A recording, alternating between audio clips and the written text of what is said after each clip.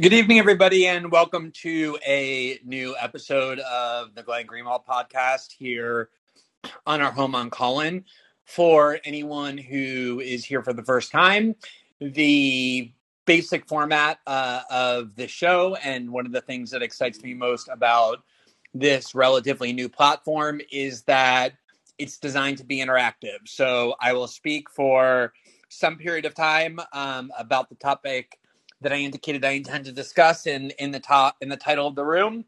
And at any time you want, you can indicate that you have a question or some comment that you want to discuss with me by clicking the raised hand feature, and you'll be automatically put into the queue in the sequence in which you press that button. And as soon as I'm done, and I'll try and leave as much time as possible, I will begin to take questions and comments and be able to engage in interaction with you by going one after the next in the queue. So as the title indicates, I want to spend some time talking about the recent developments in how the media has been talking about the origins of COVID-19. And obviously, this is not a new topic. There has been a raging debate for, pretty much since the pandemic began about whether there is evidence that makes it more likely that the virus was zoonotic, that it leapt from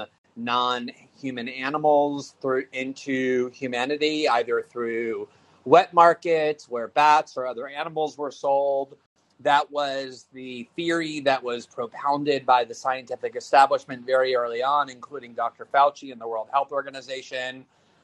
Others have said that it is a distinct possibility that it was not a naturally occurring virus, but instead was man-made in a laboratory, and that unintentionally the virus may have leaked from a viral laboratory, the Wuhan Institute of Virology, which is located in Wuhan, the place in China where the coronavirus first emerged. And it just so happens that that institute not only studies virology, but specifically studies coronaviruses in bats, making the question of whether it was a gigantic coincidence that the place where COVID-19 first emerged just so happened to be the same location where an institute, a laboratory is located that collects and studies and manipulates coronaviruses in bats. And the people who were trying to raise that as a possibility,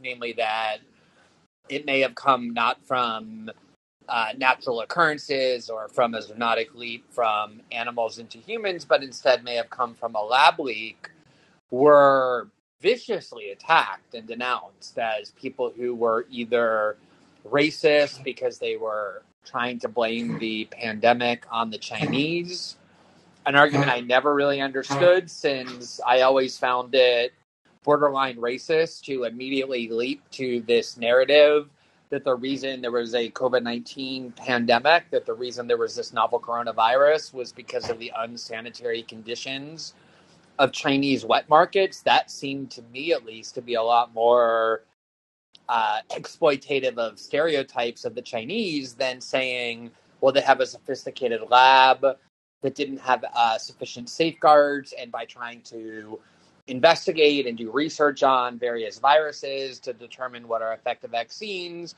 an accident occurred and the virus leaked out. I never understood at all, and I still don't, why the lab leak theory was demonized as racist or provocative toward the Chinese, but the attempt to blame them and their eating practices at wet markets was somehow viewed as noble and benevolent. But for whatever reason, that was very much the view of the scientific establishment, that the lab leak theory was not only negated by all available evidence and therefore unscientific, but it was also likely racist and highly provocative toward the Chinese, and it was dismissed as a deranged conspiracy theory. And it was so demonized, this theory, the possibility that the COVID-19 virus came from a lab leak, that Facebook and Google on YouTube censored anyone who was raising that possibility, who was saying that they didn't believe that the evidence was sufficient to conclude that it was naturally occurring, and instead believed that the virus was man-made. It was the official policy of Facebook and Google on YouTube, and seemingly the policy of Twitter, although Twitter had much less transparency about it, that anyone raising that claim would be banned or prohibited on the grounds that they were spreading disinformation and conspiracy theories, because this line of thinking went, it was already proven by the scientific establishment what the origins of COVID were, that they did not come from a lab, but instead came from the zoonotic leap, that it occurred naturally and made the transition from animal to human, as other coronaviruses in the past had done. And I think it's one of the reasons why I decided to write about this issue today is in part because sometimes I do think it is worth, with a little bit of distance, revisiting from a broader viewpoint the line of events that took place about something incredibly significant, so that we can appreciate in ways that we can't if we're just living it day to day exactly how serious and consequential and grave that it was. I recently did the same thing, this kind of autopsy on how right before the election, the New York Post had broken a story, or a series of stories, that call into question the integrity of the presidential frontrunner Joe Biden due to his pursuit of business deals in Ukraine and China based on emails that came from a laptop owned by his son Hunter. And the CIA invented a lie, an outright lie, that those emails were not authentic, but instead were, quote, Russian disinformation. 50 or 60 former high-level officials of the intelligence community wrote a letter admitting they had no evidence for this, but nonetheless saying that their intuition led them to believe that, and based on this fabrication, that the emails weren't genuine, but instead were Russian disinformation, Twitter outright banned any attempt to discuss that reporting by making any links to the New York Post reporting inoperative, and Facebook announced that they would be algorithmically suppressing the story, an incredible act of big tech censorship, preventing millions of Americans from hearing about reporting based on documents which a mountain of evidence already at the time had shown was genuine, and which a book published about 6 weeks ago by a political reporter, Ben Schreckinger, definitively demonstrated were in fact genuine, not misinformation at all. And so you have this incredibly brute act of censorship about an American election and the leading candidate for president right before the United States goes to vote, based on a lie concocted by the CIA. And I don't quite think we've processed the gravity of what happened there, especially since once that book was published by Ben Schreckinger, most of the media outlets that disseminated and ratified that lie never even acknowledged the evidence in that book proving these emails were authentic. They just pretended it never happened. I thought it was worth writing about, to kind of take a step back and evaluate, with the benefit of time and space, just how serious of an infringement, of an encroachment on our ability to disseminate information that was. I mean, such an extreme act of censorship. So part of why I decided to write about the debate over COVID's origins was because a very similar form of censorship took place right from the start of the pandemic, before it was really possible for scientists to have known very much about what this novel coronavirus was. It was called novel coronavirus for a reason, because it hadn't been seen before. It had never emerged before in humanity or in the world. Scientists had only begun studying it a very short period of time when they decreed that they had determined definitively that its origins were natural, to the point where nobody was allowed to even question that or dissent from it. So part of why I wanted to write about that today was to kind of go back and look at how severe of a censorship regime had been imposed, not in China surrounding this question, but in the West. But also because there are some new developments, specifically both the New York Times and the Washington Post published articles within the last couple of weeks that were clearly designed to reinforce the view that the COVID-19 virus came not from a lab, but from the wet market in Wuhan. And they did that specifically by pointing to a study that had been published in the journal Science. For the last several months, it had been claimed by epidemiologists that they were able to trace the first person who became sick with COVID. And he was an accountant in China who lived quite far from the wet markets of Wuhan, further than one would expect for patient zero to be if it actually emerged from these wet markets. And so being able to pinpoint the first patient as this accountant seemed to negate or at least militate against this long-time theory that it came from the wet markets.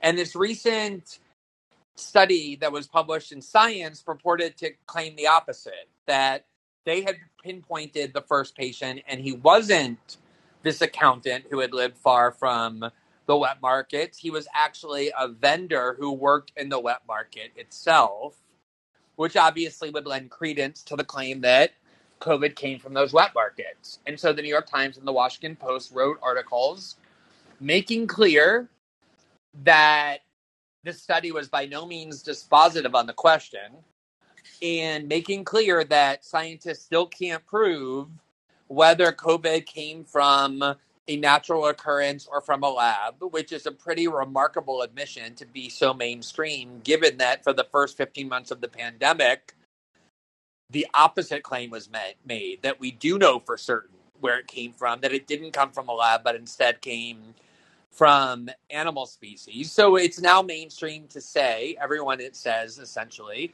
that we still don't know for certain where it came from, but these articles were designed to promote the idea that they probably came from the wet market.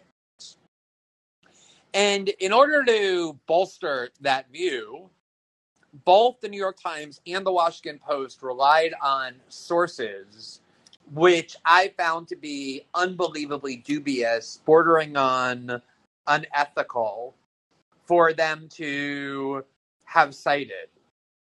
So the New York Times primary source, who they gave 4 or 5 paragraphs to in this article just a couple of weeks ago, to insist that this new study was strong evidence that it didn't come from a lab, but instead came from nature, was Peter Daszak, who was the president of the EcoHealth Alliance. They gave him 4 or 5 paragraphs to say, oh, look, this evidence is incredibly powerful, that there was no lab leak. The Washington Post had its own source who went even further than Daszak did. They quoted a virologist named Robert F. Gary, and he explicitly said, Dr. Gary did in this article, that the debate is now closed, that it is 100% clear that we know for certain the origins of COVID, that it didn't come from a lab, but came instead from the wet market. And the quote in the Washington Post was, quote, Mike's piece, he's referring there to the scientist who published the study in Science, purporting to pinpoint the first COVID case as a vendor in the wet market, quote, shows beyond a shadow of a doubt that in fact the Hunan market was the epicenter of the outbreak. So he's asserting emphatically and definitively that we know for sure where this came from. Even though many scientists, probably most, even Peter Daszak, are much more cautious and still saying, even if I believe that it's likely that it came from a wet market, we still don't have definitive proof. And many scientists, as the Post acknowledged, are actually saying this study is extremely sketchy and unreliable, that it relies on hearsay, that it's not very convincing. And many continue to believe, many credentialed scientists, highly respected and prestigious, continue to believe that it's at least as likely that it came from a lab, if not more likely. And yet the Post and the Times, in order to promote the wet market theory, relied on these 2 sources. And I want to talk about these 2 sources in a minute. But before I do, I just want to go and review the series of events that caused the world to be told right from the beginning of the pandemic. In fact, before most of us even knew there was a pandemic, in February of 2020, that scientists had definitively determined that this was a naturally occurring virus and that anyone who disputed that was engaged in disinformation and attack on science. The prime impulse, the prime mover for this narrative was a letter that was published in Lancet in February of 2020, signed by just over 24 scientists. And that letter purported to express, quote, support for the scientists, public health professionals, and medical professionals of China combating COVID-19, but it actually did much more than that. It asserted rather definitively that the virus that was causing people to become so sick was, quote, that science had discovered, quote, that this coronavirus originated in wildlife. And they went on to say there are some people raising the possibility that COVID came from a lab leak, and the letter dismissed that as a conspiracy theory, the byproduct of, quote, rumors and misinformation, a theory which they strongly implied was an unfair and possibly racist attack on the scientists of China.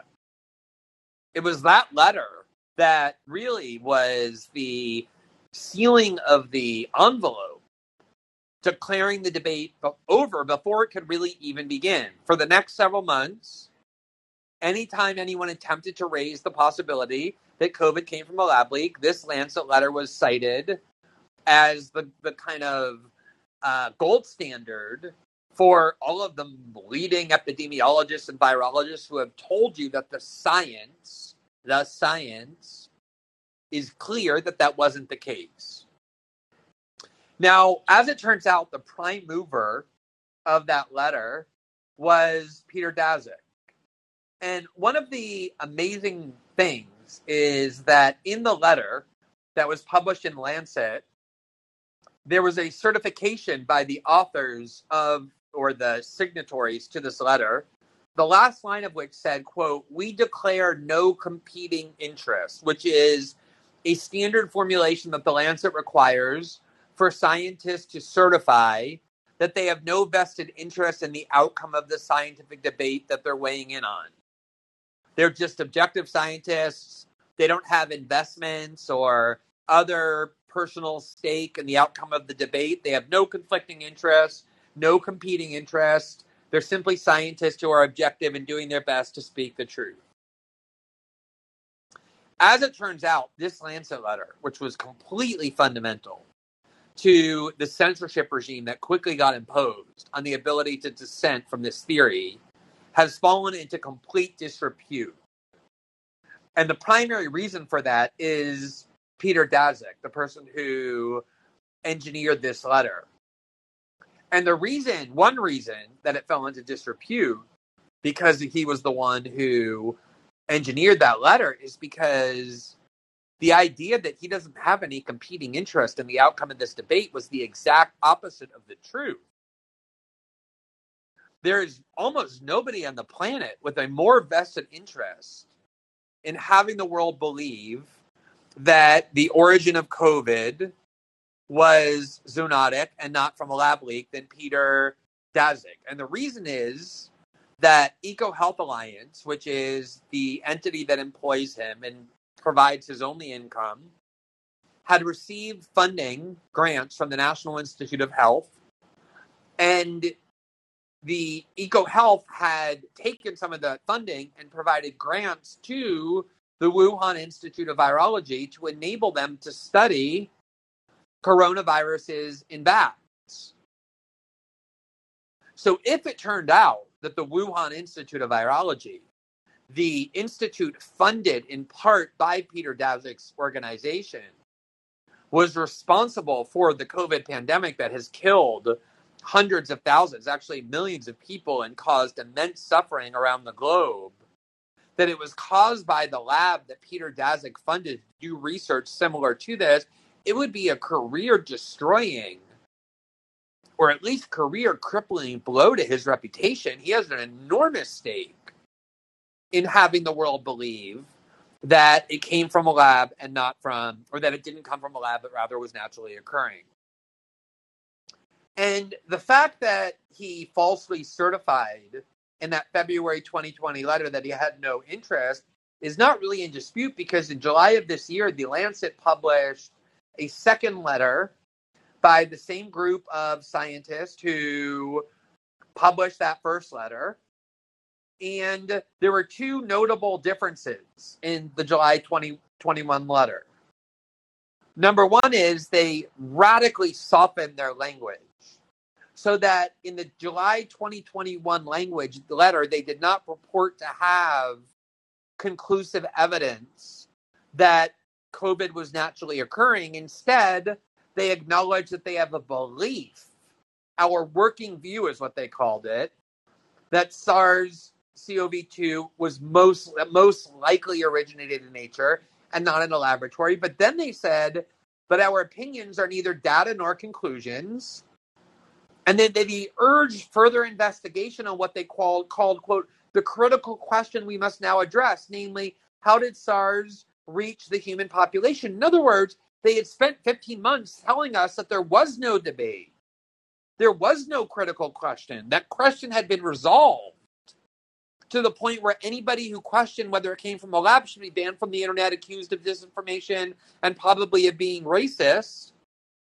Only for them now, in July of this year, in light of new evidence, in light of the realization that there was ample evidence from the start to believe it may have come from a lab, to be much more humble and uncertain and to say that it's a critical question we now must explore. The question they prevented the world from exploring by declaring the debate closed 15 months earlier in February of 2020, when they had no basis for doing so.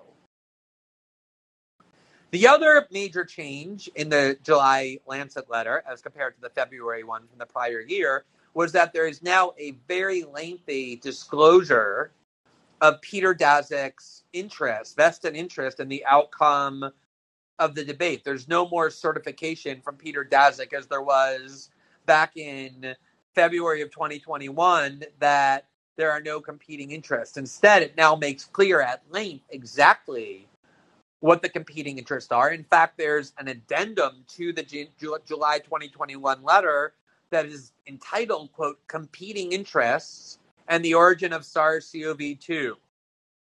And there's a lengthy paragraph explaining that Peter Daszak receives his remuneration exclusively from a salary from EcoHealth, which had received funding from NIH to study coronaviruses in bats, and used some of that to fund research at the Wuhan Institute of Virology. So the prime mover of the February 2020 letter falsely certified, that he had no vested interest in the outcome of the debate. And in July of 2021, 15 months later, the Lancet finally went back and made the disclosure that he had exactly the competing interests that he denied having. Now, that is why I decided to write about it today, in part because the New York Times, in its most recent article, pushing the lab leak theory, relied on this very same Peter Daszak to essentially say that this new study lent further proof of the fact that it did not come from a lab. And there was a paragraph that fleetingly acknowledged that he has been involved in research about COVID origins, that he had funded the Wuhan Institute of Virology, but it doesn't make remotely clear just how urgent it is for his reputation and career for him to convince people that, in fact, did not come from the lab he helped fund, but came from natural origin. It's a bizarre choice to cite one of the people with the greatest vested interest in the outcome of this debate as your objective scientific source, the way the New York Times did, especially given that we know for certain he falsely certified in that original Lancet article that he had no vested interest in the outcome. It's even more bizarre since the NIH, under pressure from Congress, has distanced itself in a very aggressive way from EcoHealth. There was a letter that the NIH sent to Congress, and that letter was in May of this year, and the NIH essentially accused EcoHealth of violating the terms of the grant.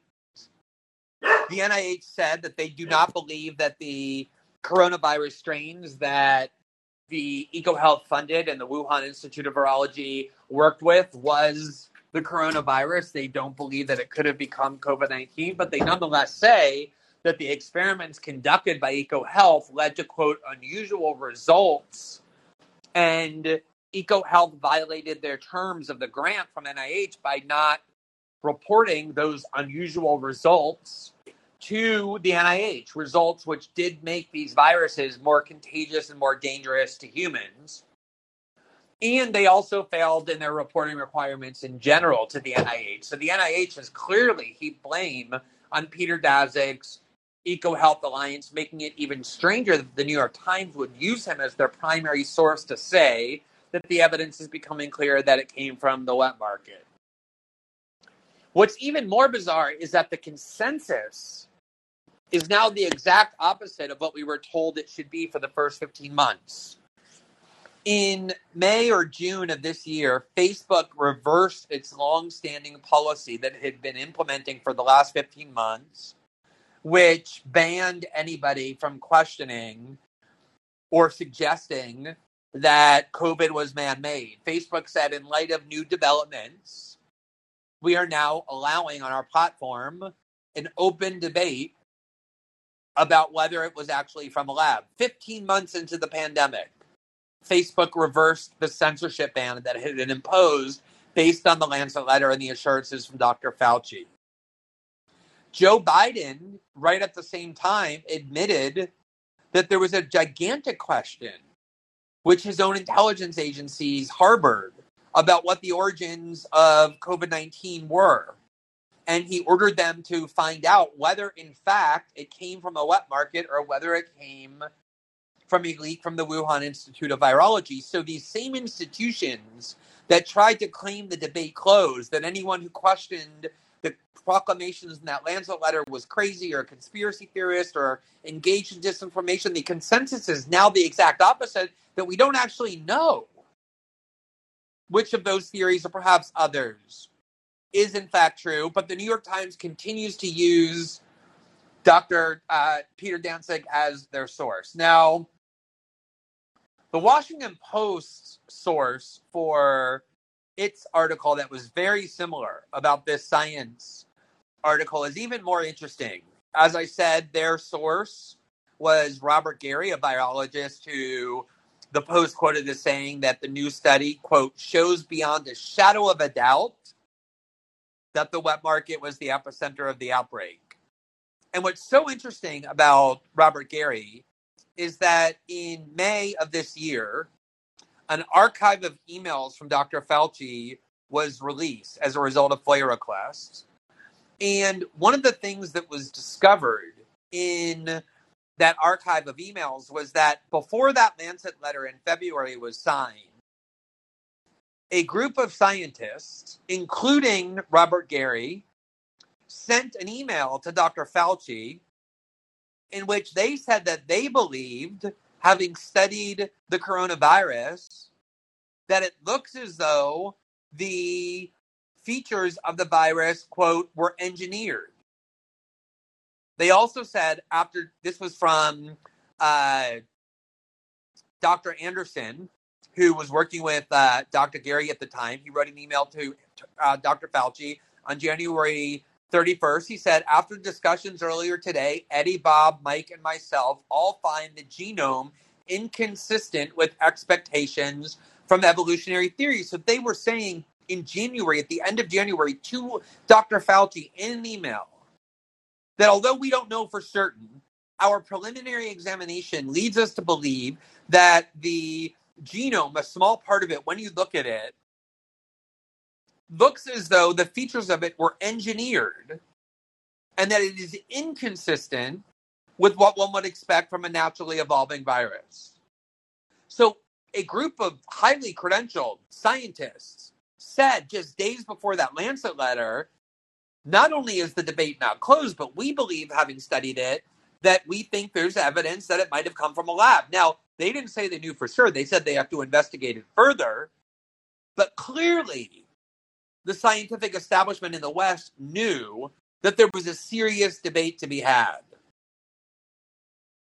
Now, right after Fauci got that letter, and it was CC'd to Jeremy Farrar, who is one of the most important overseers of virology and epidemiological research in the UK. He's sort of the Tony Fauci of the UK. He controls huge amounts of funding for virological research in the Western world. Shortly after Fauci got that letter, he immediately contacted Dr. Farrar, and they had a conference with these scientists who had said that they believed that the virus was engineered, one of whom was Robert Gary, the Washington Post source who's now pronouncing the debate closed. And there's a really fascinating article in the Bulletin of Atomic Scientists that was published earlier this year in August by the science writer Nicholas Wade, who describes the process by which this group of scientists that originally told Dr. Fauci that they believed the virus was engineered, shortly thereafter, very shortly, after having this kind of conference with both Fauci and Farrar, who, according to the Bulletin of Atomic Scientists, quote, together control a large portion of the funds available for virological research in the Western world, which means to this article that when Fauci and Farrar gather scientists like the group that said they believe it came from a lab, it is creating, quote, a notable imbalance of power between the virologists and these officials, because any virologist keen to continue his career would be very attentive to their wishes, meaning the wishes of Fauci and Farrar. And it went on to say two of the conference participants, two of the scientists who had said they believed the COVID virus was engineered, quote, had already multi-million-dollar grant proposals under final review with NIAID, which is Fauci's agency, at the time of the call. We don't know what happened in this conference that they summoned, because when the archive of Fauci's emails were released, any references to this conference were heavily redacted. But what we do know is the conference had a huge impact on what these scientists said. They did a 180-degree immediate about face within days. These same scientists who had emailed Dr. Fauci saying they believed it came from a lab or was engineered took the exact opposite view, claiming that they viewed it as a crackpot theory that it may have come from a lab. And in particular, Dr. Gary, the Washington Post source, ended up publishing a paper in which he said that he believes that it clearly was zoonotic and not from a lab, as he had claimed Dr. Fauci in that January 31st email, or was part of the group that was talked about in that email. And Jeremy Farrar, the sort of Dr. Fauci of Great Britain, started promoting the articles by Peter Daszak, and he went onto Twitter in June of 2020, and he tweeted, quote, ignore the conspiracy theories. Scientists know COVID-19 wasn't created in a lab. As always, worth reading Peter Daszak. And he linked to a Guardian article by Peter Daszak that was headlined, ignore the conspiracy theories. Scientists know COVID-19 wasn't created in a lab. Now, just like the Lancet article in February that Peter Daszak engineered, this Guardian article promoted by Farrar, published by the Guardian on June 9th, also didn't disclose that Peter Daszak, the author of this article, telling the world that science knows it didn't come from a lab, had a strong vested interest in the outcome of that debate. 2 days later, in response to vocal protests, the Guardian added an editor's note saying, quote, the article was amended on June 11th to make clear the writer's past work with researchers at the Wuhan Institute of Virology. Two more amazing facts about this series of events. In September, the media outlet, which I co-founded and then left in late 2020, submitted a FOIA request for documents pertaining to activities of EcoHealth Alliance.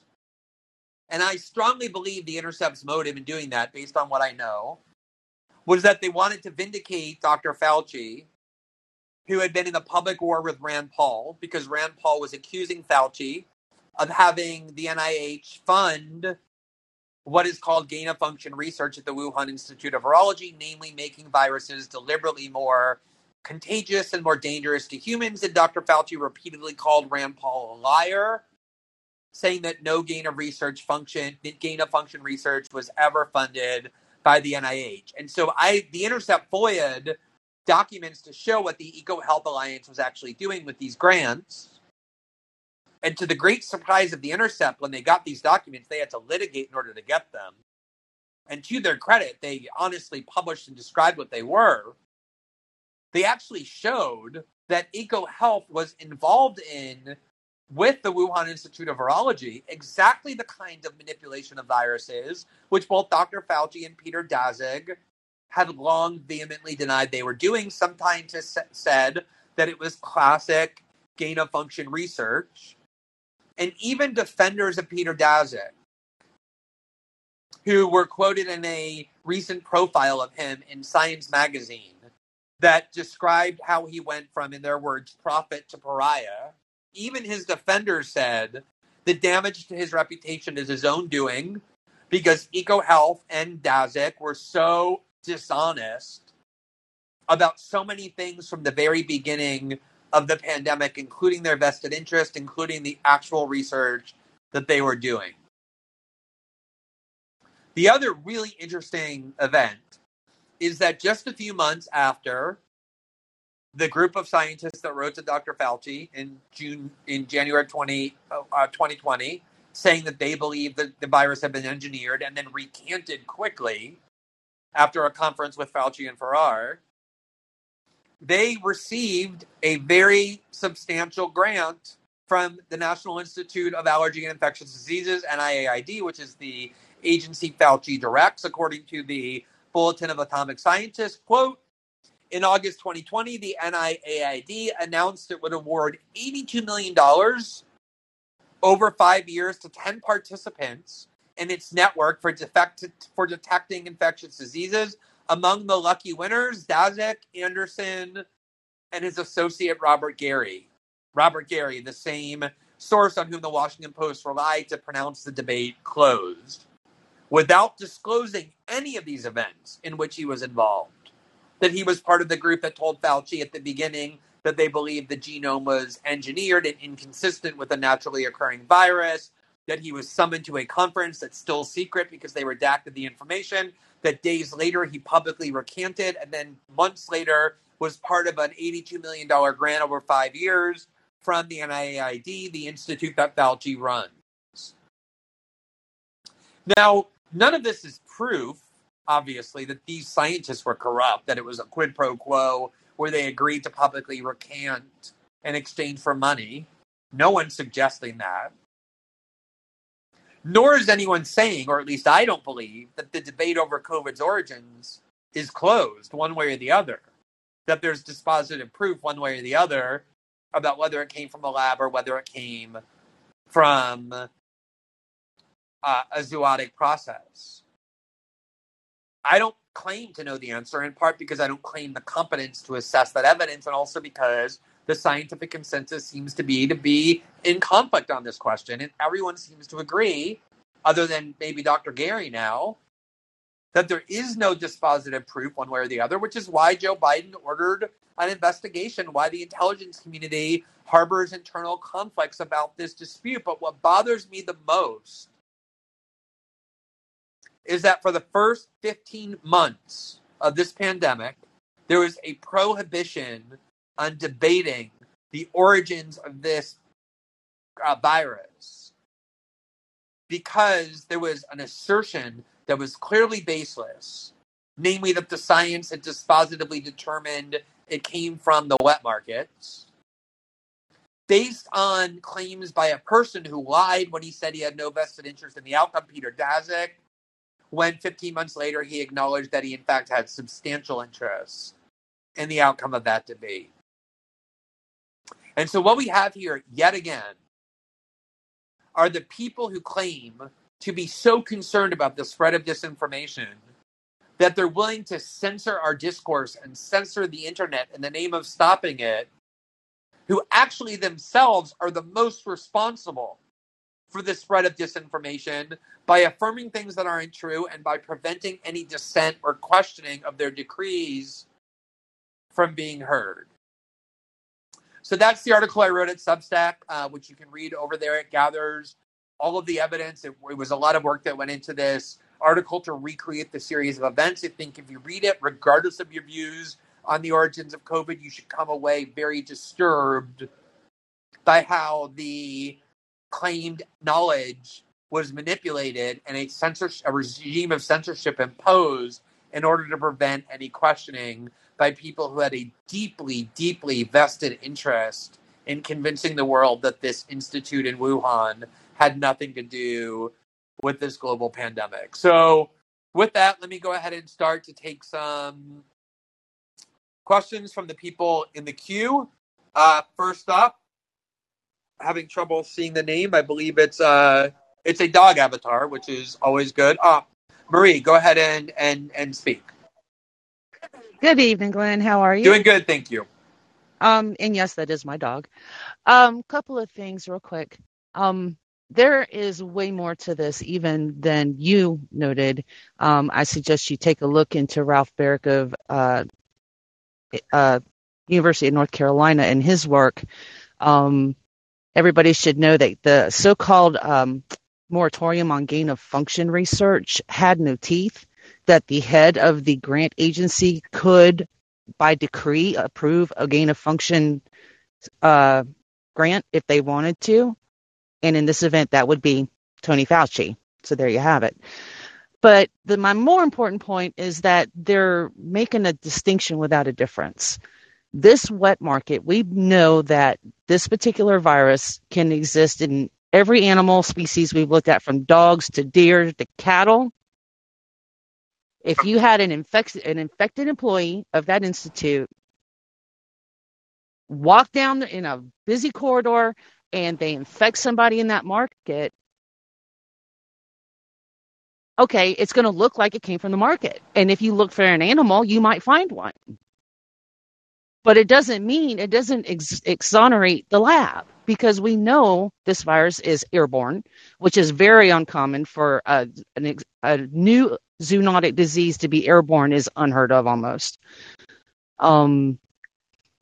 They're trying to hide a lie behind a half truth.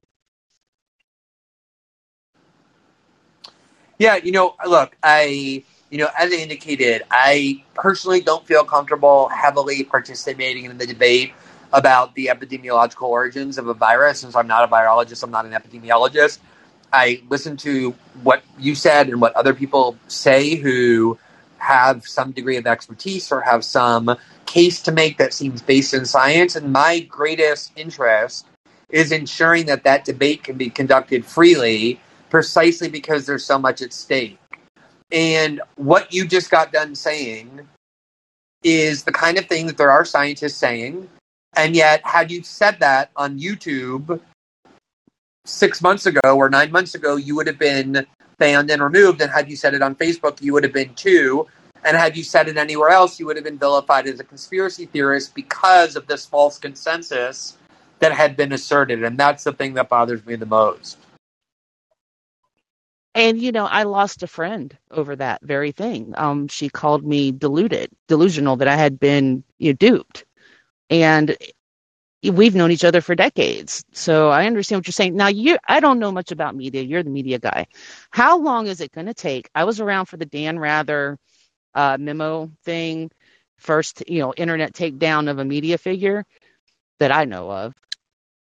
How long is it going to take the media to realize that they are no longer in a segregated information environment, and eventually it's going to come around to bite them?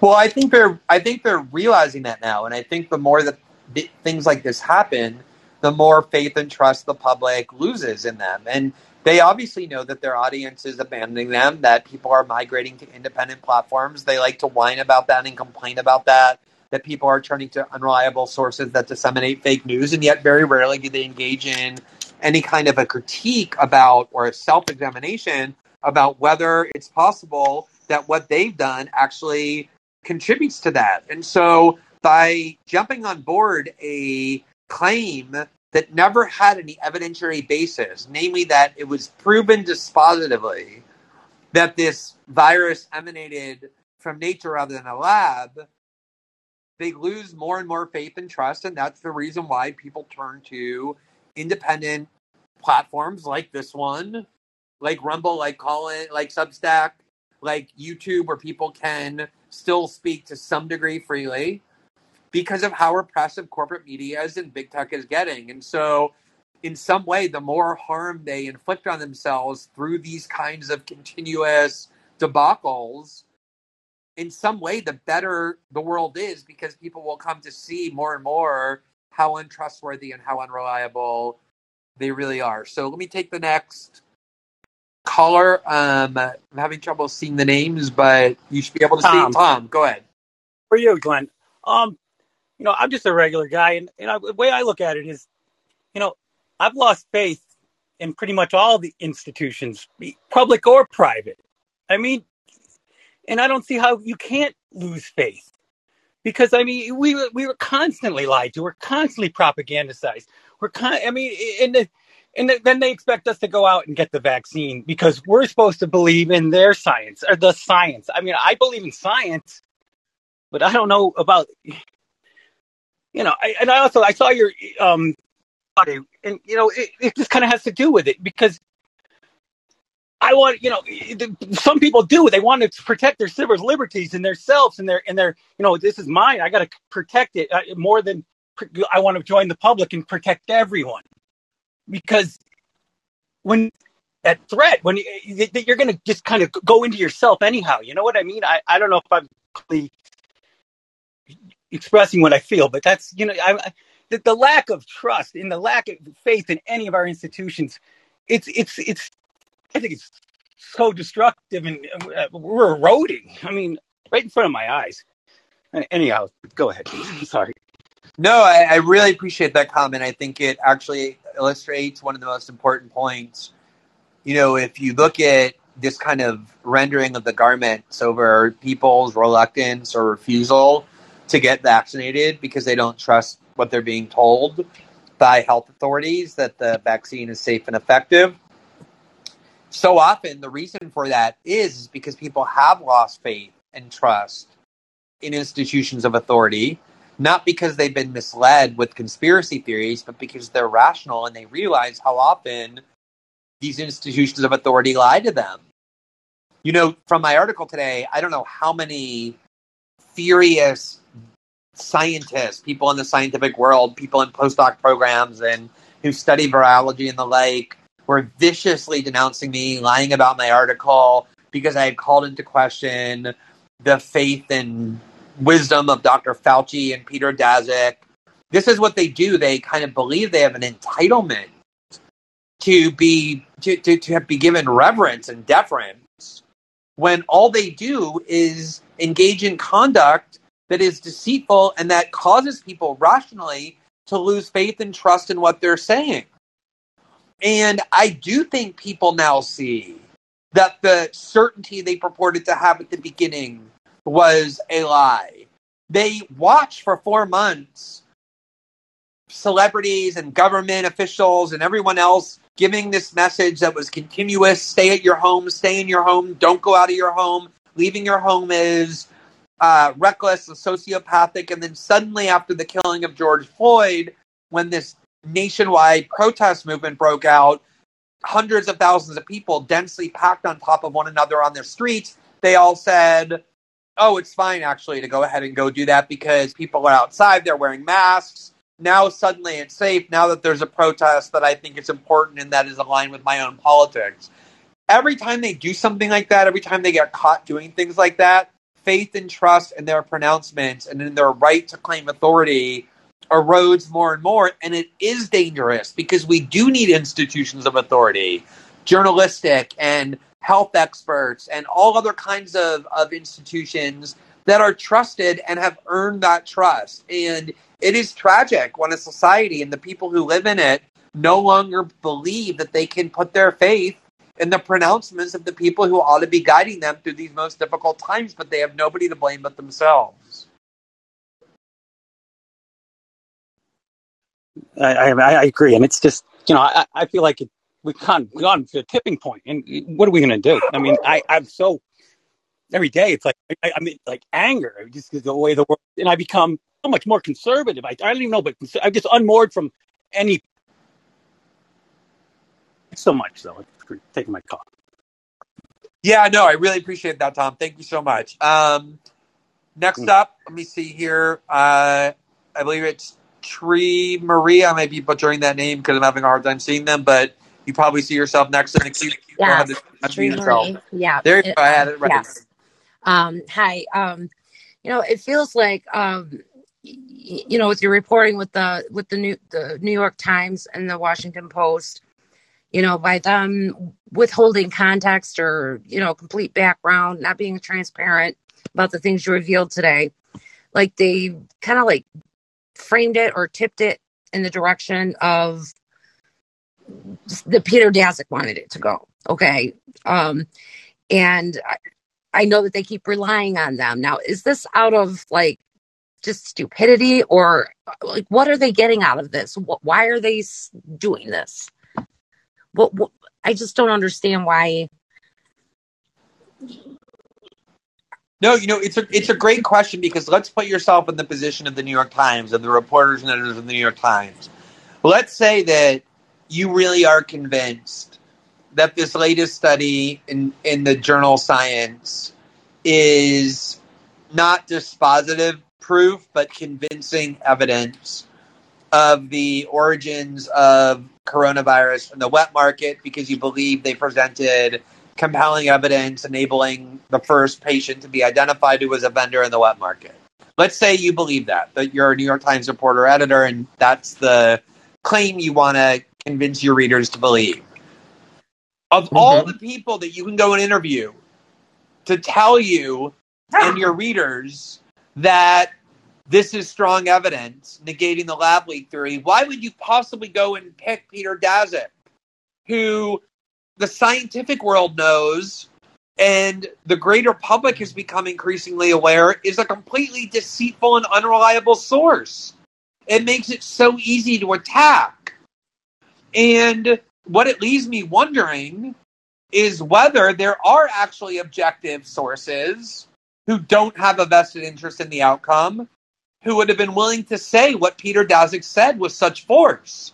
Because this study, according to a lot of scientists, was barely suitable for peer review publication. It was kind of very sketchy. It relied on hearsay. A lot of scientists criticized it.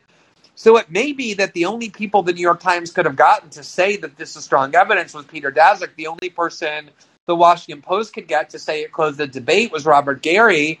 And even knowing how dubious these sources are, they decided that their narrative was more important. I don't know why. I don't know what their motive is. All I know is that that's what prompted me to write it. Was not the epidemiological argument that I was trying to say, I believe the lab leak. It was the journalistic angle of saying, how is it possible to rely on these two particular people at all, let alone without disclosing in detail what their involvement in these events have been? Right. I've heard stuff about, like money from China, like even the media relies on funding and stuff. Could there be a subconscious or a even conscious thing to protect China or any question in that direction?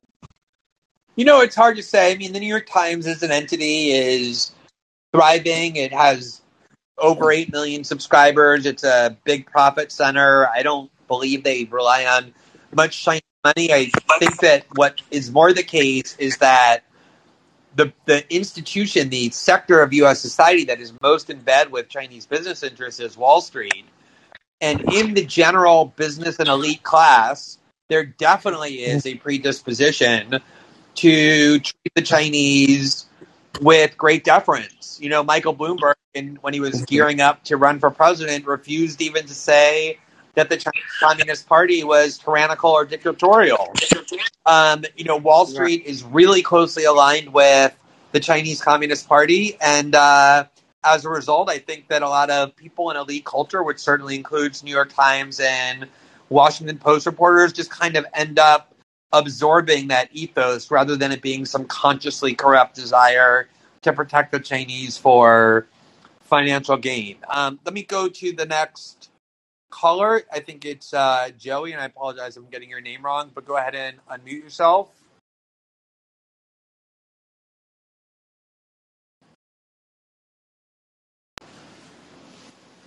Hi. Sorry, I'm calling from Canada, and I was just wondering if I could get your thoughts on mandatory or forced vaccination and sort of the quarantine facilities. The city I'm in just approved the funding for the construction of the quarantine facilities, and I was just wondering if I could get your thoughts on that. Yeah, I find vaccine mandates completely unjustifiable. I don't understand the rationale, and when I say that, I don't mean that rhetorically. I mean, I genuinely don't understand the rationale. The premise of vaccines is that those of us who take them are protected from serious illness or death. We've been told over and over that all the scientific data has demonstrated the efficacy of the vaccines to prevent serious injury or death, that the overwhelming majority of people who are hospitalized are people who are not vaccinated. Therefore, if you decide that you're going to be vaccinated, as I decided that I would be, why do I care? Why is it a harm to me if the person down the street or in the restaurant where I go to eat decides that they don't want to put the vaccine into their body? Even if it's true, it's especially true because when the CDC reversed its guidelines, they had originally said that if you're vaccinated, you no longer need to wear masks anywhere, indoors or outdoors. And when they reversed it, they said because of the new variant, if you're vaccinated, you can transmit and you can get and transmit the virus. Maybe not as easily as unvaccinated people, but still quite readily. Then the question becomes even more pressing. If I'm going to sit next to a person on an airplane and I'm worried about COVID, which I wouldn't be because I'm vaccinated, but if I were, way more relevant to me with that person sitting next to me, I wouldn't care if they were vaccinated or not. I would guess if I really was scared, I'd want to see a COVID test right before the flight. That's the one thing, if I saw a negative test, that would give me 100% assurance that they weren't a danger to me. But the draconian punishments that societies are imposing of forcing people to lose their jobs, of denying them free movement into public spaces unless they obey the dictate to get the vaccine, I find horrifying and repressive and chilling. And these camps in which people are being placed, I don't know much about the ones in Canada. I know much more about the ones in Australia. I'm sure we've all seen the videos. We've all read the accounts of them. It's absolutely horrifying, given that, especially in a post-vaccination world, that the government is continuing 2 years into the pandemic almost now to demand more and more and more authoritarian powers in the name of fighting a pandemic for which there's now a safe and effective vaccine. It really reminds me of the war on terror, which is what motivated me in the first instance to begin writing about politics. The further we got away from 9/11 and the lack of repetition about a mass casualty event like that, somehow the government kept claiming the need more and more for still greater and greater powers of detention and surveillance and other authoritarian powers in the name of fighting a threat that clearly had been placed at bay. And that is the nature of government, is once they get their hands on certain power, they want more and more and more of it. And I think that what we're being trained to do is to submit to a kind of regime of acquiescence where anytime the government claims it needs a certain power, including censorship powers, that it tells us is necessary to protect us, we're being trained to submit and to not question it. And I find that extremely disturbing. All right, thank you. Next up is Brendan. You can go ahead and unmute.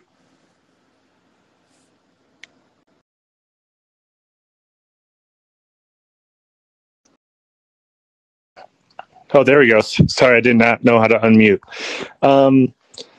First, I just want to thank you. I mean, I know you just kind of referenced it, but I want to thank you for your work with Edward Snowden. I think that was yet another example of, institutional problems. And I think I'm on the same theme as other people that almost every impactful institution you look at is disturbing, to use your words from earlier. There's so much institutional power and inertia. You said a lot is at stake. I'm not sure what is at stake because I don't know that I have faith that anything would change. Like if you did know that it came from the lab, I don't know what would happen. And I think the world has a lot of complex problems, and I'm an optimist in terms of technology being able to solve them. But I guess I'm pessimistic about people. I think, humans have the ability to kind of solve any problem, and we don't really have a technology problem. We just have a people problem, if that makes sense. Yeah, first of all, I mean, when I say there's a lot at stake, I mean that in two senses. One is, the pandemic is clearly the most consequential event politically and culturally in our lifetimes. The only potential competitor is the 9/11 attack, at least in terms of the West. It is something that is going to transform and reshape how people think of themselves, how they think of their relationship to society, their mental health, how they live, how they work, for many, many years to come. I don't think you can overstate the significance of this pandemic in terms of the enduring impact it's going to have, to say nothing of the financial impact, the loss of lives, the changes in government that already has been ushered in its name. So when you have an event of that historic importance, I just think inherently it's important to know what happened. We should know where this virus came from, simply because the knowledge itself is important. But I also think that if we were to determine, for example, that it did come from a lab leak, I do think there'd be a much more serious debate, at the very least, about what kinds of safeguards are necessary for labs that engage in research of this type, because there have been warnings for many years that this institute in particular had insufficient safeguards. And we would probably have the much more important debate about what are the costs and benefits of research that manipulates pathogens in order to become more contagious. Like, there are genuine scientific benefits from being able to do that in a lab. We understand more how viruses function. We can create treatments and vaccines as a result, but the dangers are severe. And it would clearly play a relevant role in how much we thought about that, how we weigh those costs and benefits, which I think is a big part of why the scientific establishment is petrified of that possibility, precisely because the public will start paying more attention to what they do. Yeah, I mean, I guess I like that outlook, but I guess I'm concerned that, like in this pandemic and before, it's like the politicization or like the team aspect of politics, where now it's like people are split. And like you could use climate change as an example too. Like I think the scientific community is pretty confirmed on climate change, but there's I don't see any positive momentum there either, if that makes sense. Yeah. And yeah, I mean, I certainly think you can, make a strong case that there's a lot more serious, concerted focus on the possibility of climate catastrophe than there was 5 years ago and 10 years ago and 20 years ago. No one who believes in the possibility of climate disaster believes the progress is fast enough, but certainly every world leader practically takes it more seriously than they did 10 years ago, and there's some action at least that didn't exist before. So these kinds of changes happen slowly. They happen imperceptibly, and ultimately we can play a big role in how these changes take place. Like, I don't think we should just throw up our hands and feel like there's some kind of destiny or fate that will determine how they play out. I think, we have to realize our own power in how we influence these debates through our voice and through our ability to organize. And that's why I think and continue to believe that free and open debates are more critical than anything, because without those, there's no way any of that is possible. Let me try and take a couple more. Go ahead. Is it B? Go ahead. Yeah, it's B. Hey, Glenn. Sorry, big fan. I'm calling from Australia. Never used calling before. I'd just like to build on Brendan's comments. I think the cognitive dissonance that's been required to believe that the lab sort of wasn't involved when they're in such close proximity is crazy to me. And also, two things can be true at once. So I think it is quite likely that somebody that maybe was around the lab or frequented the lab visited the wet market. Like, those two things can also be true together. I think regardless, the debate around the source shouldn't really be the focus, because there's much conversation. The conversation should really be focused around regulation or lack thereof of the gain of function testing, its ethics, in biowarfare in general. I understand the importance of knowing who we should hold culpable, but really, like, is it even possible to atone for the damage and the life cost that this has had? I can't see a way that any one organization or person could. And I think there's already enough detail to hold certain people accountable, like Fauci, in consideration of the funding that's gone into the research and like a review of the risks that you pointed out were associated with the lab itself. Also, just in regards to the situation in Australia, so I don't know what the solution is, but denying people access to common society based on medical status, just for me, seems like a very dangerous precedent to set. There is a lot of misinformation, but I don't think the way that the media has projected this archetype of all individuals who are vaccine hesitant, labeling them anti-vax, etc., is just a bit over the top for me. Because, I mean, regardless of where people stand on the matter, the common ground is they just want to live autonomously and safely. So it's sort of two extreme sides of the same coin, in my opinion. And I just wanted to share that and just hear your thoughts. Yeah, those are some great points. Let me say a few things. First of all, I'll give you an analogy of a different event that I did a lot of reporting on, and one of the lessons it taught me. So a lot of people have forgotten, it's kind of in memory hold, that shortly after the 9/11 attack itself, there were a series of attacks using anthrax, where the substance is very fatal, finely weaponized anthrax had been sent through the mail to various people. It was mailed to certain prominent people in journalism and in politics.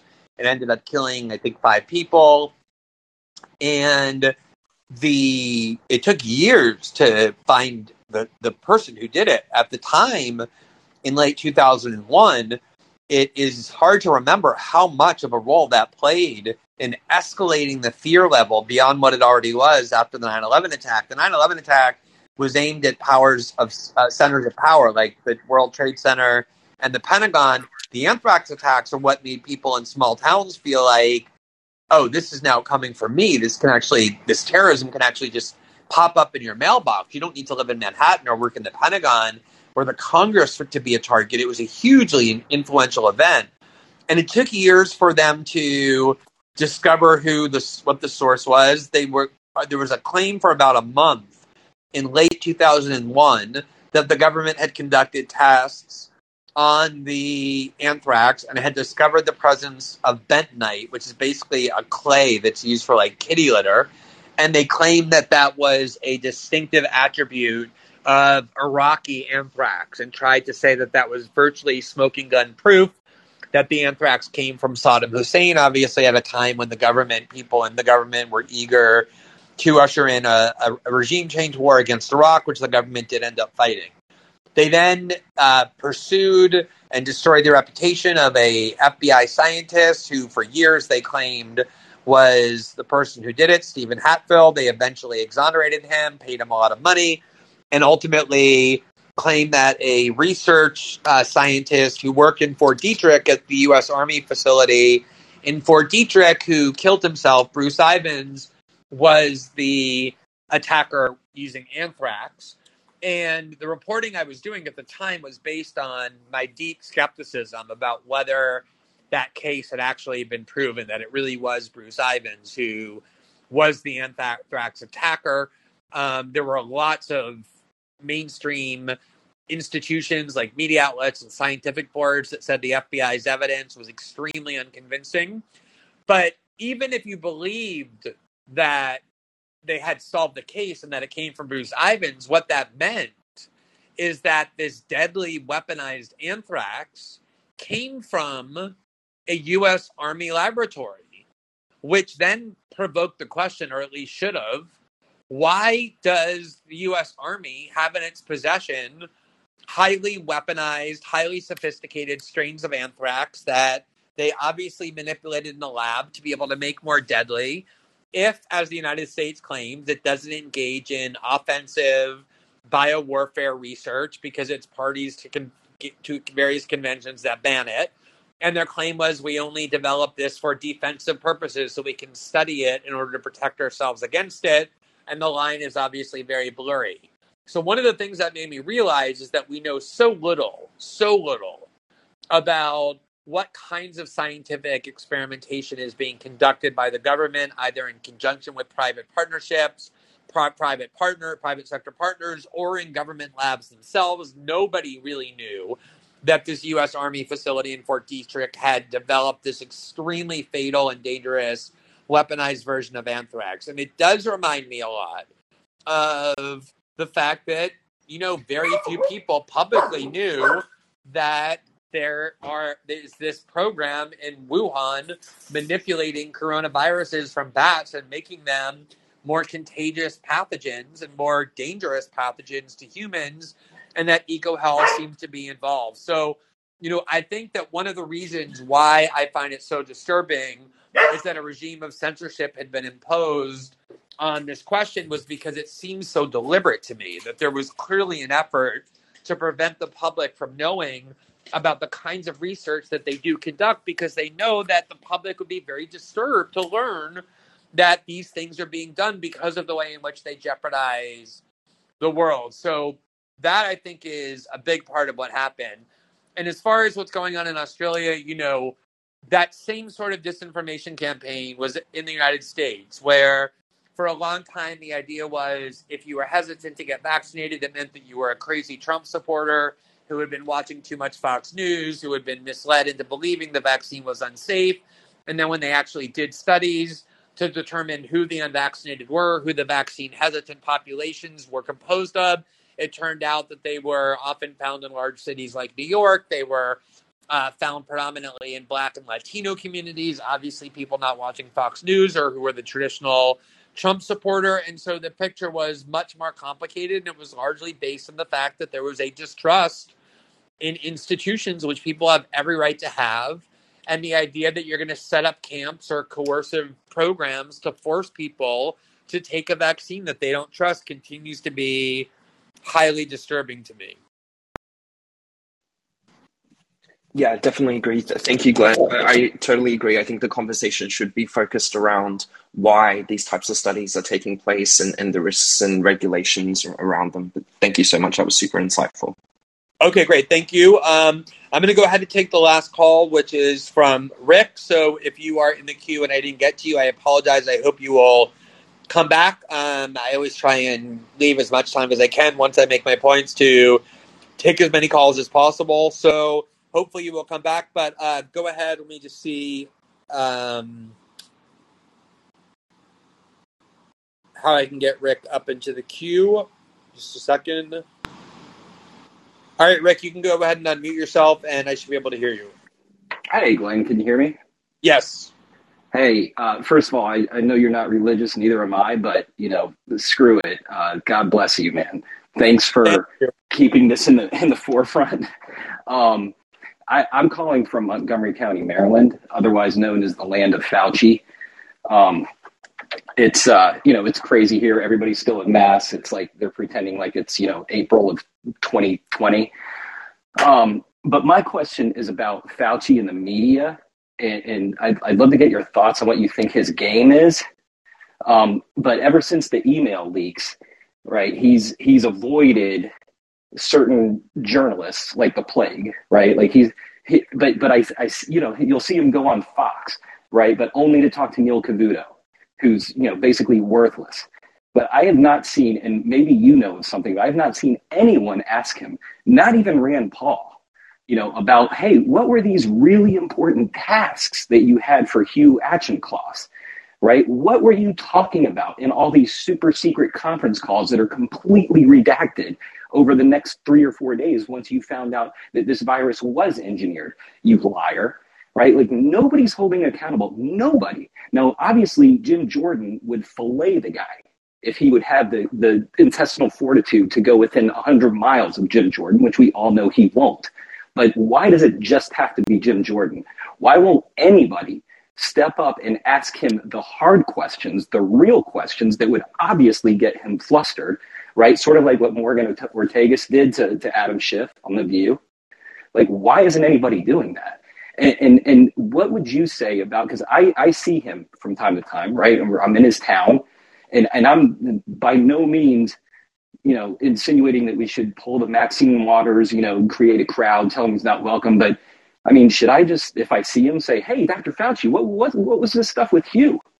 What's going on? Get my phone going. I've seen people do it to Schiff and some others. You can do it respectfully, ask questions, make them uncomfortable, but like, nobody else is going to do it. Should we? I just wanted to get your thoughts on that. Sorry.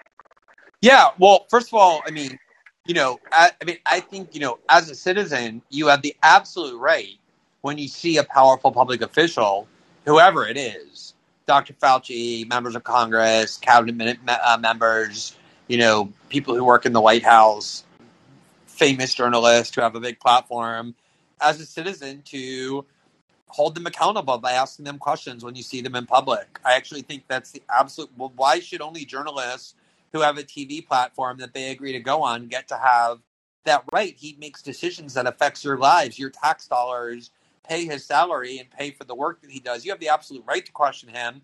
Obviously, I think it should be civil and polite and not, designed to intimidate or obviously use violence. But of course, you have the absolute right to ask him or anyone else questions when you see them. And, I think that for a long time, I have to say, I couldn't really understand why this extremely passionate shield of protectiveness had been erected around Dr. Fauci. Obviously, part of it was that he had been perceived as adversarial to Donald Trump. He had clearly signaled to the media that he was disturbed by President Trump's management of the COVID pandemic, disturbed by some of his pronouncements. Anyone adversarial to Donald Trump kind of immediately became a media hero. But I think it was actually something much more than that. Like I said today, I'm very accustomed to writing articles that make people angry, but the level of rage and indignation over my article today from people in the scientific world was much more intense than normal. And the obvious reason is I was calling into question the veracity and integrity, not just of Dr. Fauci, but other prominent critical people in the world of science.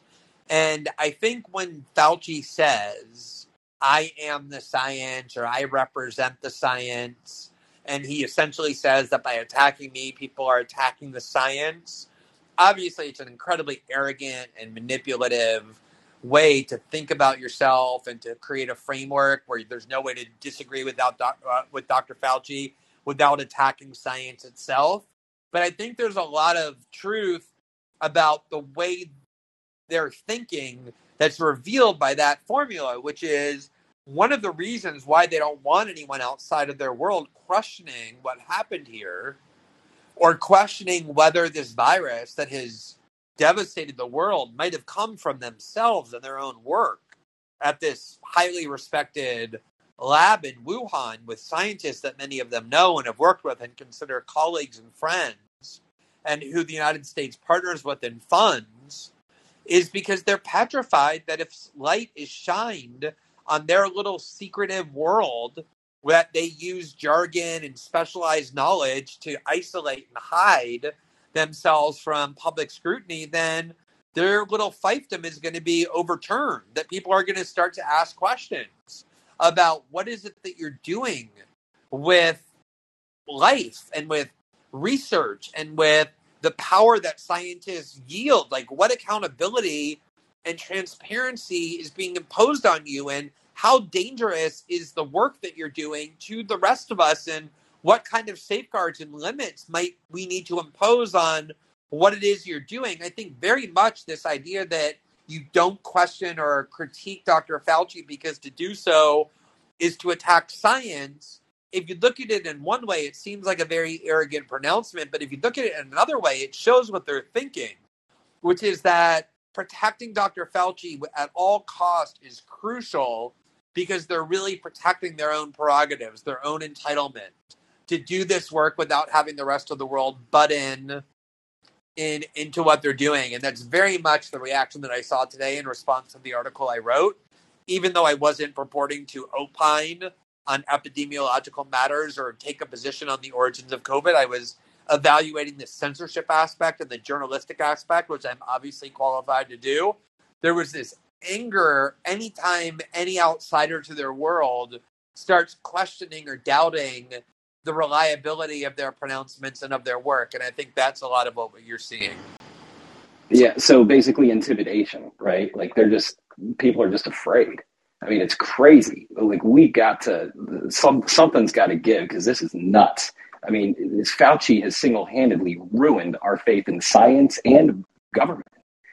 I mean, anyway, but thank you. And I agree. And, keep up the great work, sir. Hey, thank you very much. I think that has been one of the disasters and the tragedies of the pandemic is for a long time people did trust scientists, did trust public health officials. The CDC, the NIH were held in high esteem. And you obviously see a decline in public confidence and trust because when people are lied to enough and manipulated enough, they're not stupid and they realize that. And I think the desperate attempt to prevent Dr. Fauci from any accountability, including for the obvious mistakes he made, the obvious errors he disseminated, and I would say even the mistruths and half-truths and lies he ultimately ratified, the attempt to prevent any accountability is really a self-protective effort on their part to allow them to continue to do whatever they want without the rest of us asking any questions. So with that, let me thank everybody who came and listened. Particular thanks to the people who stepped up and asked such great questions. It's always a crucial part of each of these episodes. If you are in the queue and I didn't get to you, please come back. Try and get in line early, and I hope to be able to engage with you soon. And I hope everybody has a great night. Thanks again.